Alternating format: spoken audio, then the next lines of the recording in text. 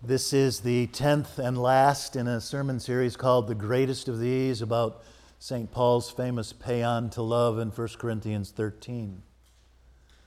Love bears all things, believes all things, hopes all things, endures all things. Love never ends. For now we know only in part, but then we shall know fully, even as we are fully known. When I was a child, I spoke as a child, I thought as a child, I reasoned as a child, but when I became an adult, I put away childish things. For now we see in a mirror dimly, but then face to face. Now we know only in part, then we will know fully, even as we are fully known. Now faith, hope, and love abide, these three, and the greatest of these is love. Pray with me. May the words of my mouth and the meditations of our hearts be acceptable in thy sight, O Lord, our rock and our redeemer. Amen. In the film Love Actually, Liam Neeson's 10-year-old little geeky stepson Sam is having a horrible semester at his school in London. First, his mother dies, and then he somehow manages to fall in love with the most beautiful and popular and talented girl in the class, who, of course, does not know he exists. And Sam doesn't quite know how to handle this problem, so he shambles about the house for a couple of weeks in a deep black funk. And his clueless and broken-hearted stepfather, Liam Neeson, who's also lost his wife, doesn't know how to help. He thinks Sam may be grieving his lost mother, but in fact, love is a lot worse than death. And finally, Liam Neeson asks his stepson what's wrong. And Sam says, "Do you really want to know?"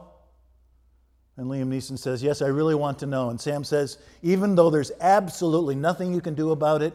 And Liam Neeson says, "Yes, even if there's absolutely nothing I can do about it." And Sam says, "Well, the fact is, I'm in love." And there's a visible look of relief on Liam Neeson's face, an audible sigh of reprieve.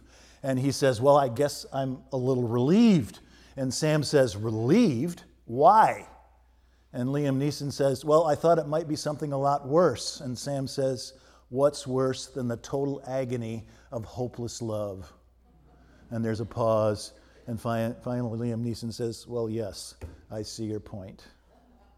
Later in the film, the boy and his stepfather will decide to pursue this hopeless love, even in the face of almost certainty that it will be totally futile. And Liam Neeson says, "Come on, let's go get the crap kicked out of us by love." And they do.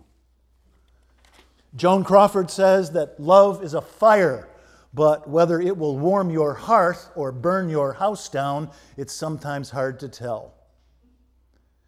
It is our greatest joy and sometimes our greatest regret. It is our greatest meaning, our greatest goal, our greatest purpose. It is what we crave most to get out of life. We may have the whole world, but if we don't have love, we are nothing. And St. Paul knows this, so in 1 Corinthians 13, he dissects the common concept of love into its constituent parts to tell us why it's the greatest gift in the world. And he says love is patient. He says love is kind. He says love is never envious or boastful or arrogant and rude, but he saves the best for the last. He says love bears all things, believes all things, hopes all things, endures all things. Love never ends. More than anything else, says St. Paul, love is so precious because it is immortal. Paul's famous paean to love in 1 Corinthians 13 is 13 verses long, 296 words, but you can sum it up in 3 short, simple, monosyllabic English words. Love is long. True love is indestructible. True love is imperishable. I tell my brides and grooms, illness can't defeat love. New infatuations can't defeat love. Diverging career paths can't defeat love. Even your partner's maddening idiosyncrasies can't defeat love. Love is longer than life itself and strong as death. The Song of Songs in the Hebrew Bible says, love is beautiful as fire and strong as death. Yes, beautiful as fire and strong as death. Maurice Schwartz says, death ends a life, not a relationship. We do not stop loving her when we lose her to the grave. She is with us still and always will be. On Veterans Day weekend, I have to mention the most beautiful love letter a soldier has ever written home to his beloved. Sullivan Ballou served with the Rhode Island Militia and the Union Army during the Civil War. He wrote several letters home to his beloved wife Sarah, including this one from July 14, 1861. My dearest Sarah, if I should fail to return to you, realize how much I have loved you. And when my last breath escapes my body on the battlefield, it will whisper your name. And if the dead can ever come home to flit about unseen among those they loved, realize that I will always be with you in the gladdest day and in the darkest night, always, always. And if there be a soft breeze upon your cheek, it shall be my breath. As the coolness fans your throbbing temple, realize that my spirit is passing by. Dearest Sarah, do not mourn me dead, just think me gone and waiting for you, for we shall meet again. Sarah never received that letter, or at least not till much later, because Judge Advocate Ballou was killed in the Battle of Bull Run on July 21, 1861, 7 days after he wrote that letter. It was found among his personal belongings when they retrieved his body from the battlefield days later. Sullivan was 32, and Sarah was 24. They'd been married for 6 years and had 2 little boys. They're buried together in a cemetery in Providence, Rhode Island. Sarah, do not mourn me dead, just think me gone and waiting for you. Now we know only in part, says St. Paul. Then we shall know fully, even as we are fully known. Now we see in a mirror dimly, but then we shall see face to face. That's an unexpected image, isn't it? Why does Paul start talking about mirrors in this context? Well, that's a good question, and I have a good answer. You see, in the first century, the city of Corinth was known for its superior mirrors. In the Roman Empire, Corinth was to mirrors what Detroit is to cars and New York to books and Hollywood to movies.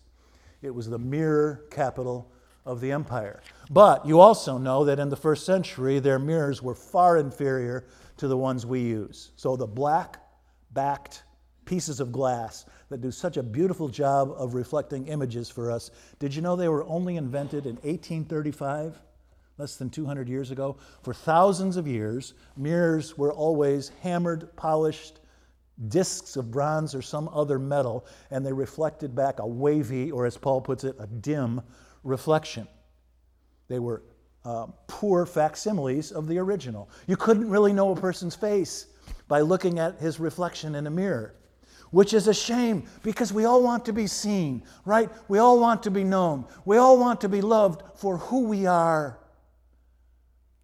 David Brooks writes about an epidemic of invisibility that's going on in America just now. An epidemic of invisibility. David Brooks says he interviews many people who feel unseen by their fellow Americans. Black Americans feel invisible to white Americans. And rural Americans feel invisible to coastal elites. And this diminishes us. This makes us feel small. And Paul knows about an epidemic of invisibility in this imperfect world of uncertain knowledge and dim reflections. And so he promises us that our life in the world to come will be so much different and fuller and happier, because we will be seen by God through this lens of grace. God will know us and see us and love us despite our flaws and our failings. And we will see each other fully, face to face. No more dim reflections. Is anybody reading Ann Patchett's new novel, Tom Lake? Number 7 on the Times bestseller list this morning. Tom Lake, I can't believe I get to live in a world where I can read a book like this. It's like she wrote this book just for me. It's set in, get this, it's set in a cherry orchard during the cherry harvest near Petoskey, Michigan, just across Grand Traverse Bay from where I spend my summers in Northport. And the characters, get this, they're all middle-aged when the story takes place, but they all met when they were in their 20s performing in a production of Thornton Wilder's Our Town. It's a perfect book. They all played George and Emily and the stage manager. This is the way we were in the provinces north of New York at the beginning of the 20th century.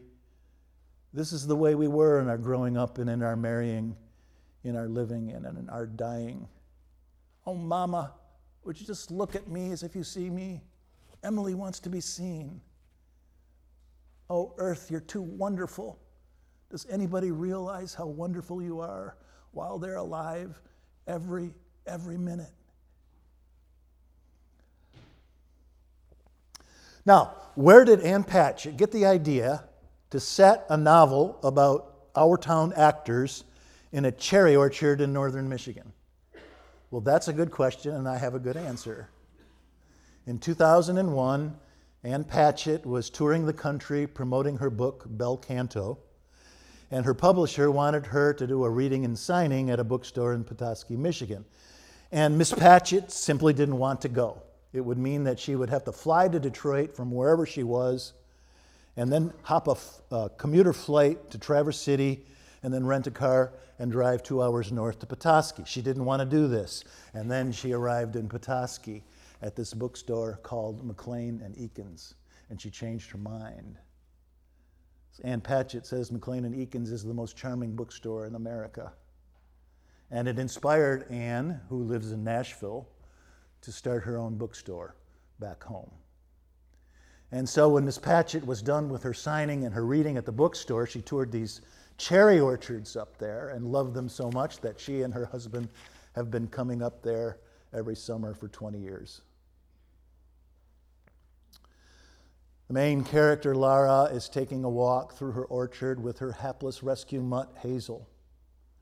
And they end up in the orchard's cemetery. And this orchard is on the best plot of ground on the entire farm. It's way up high, the best plot of ground. It overlooks the trees and the barn and even has a distant view of the lake. It's the perfect place for the main farmhouse on this farm. But no, these early settlers reserved their best plot of ground for their dead. The first, a 2-year-old named Mary. And then one by one, they followed her up the hill until there are 29 of them resting beneath those mossy slabs, waiting there for us to join them. That's the way it was back in the day. You buried your children and your husband and your parents right there on the farm with you, because that's the only place they'd ever been. It's the only place they ever wanted to be. There they wait for us to join them, because death ends a life, not a relationship. Love is long. Love is immortal. There's not much else to say. And now faith, hope, and love abide, these three. And the greatest of these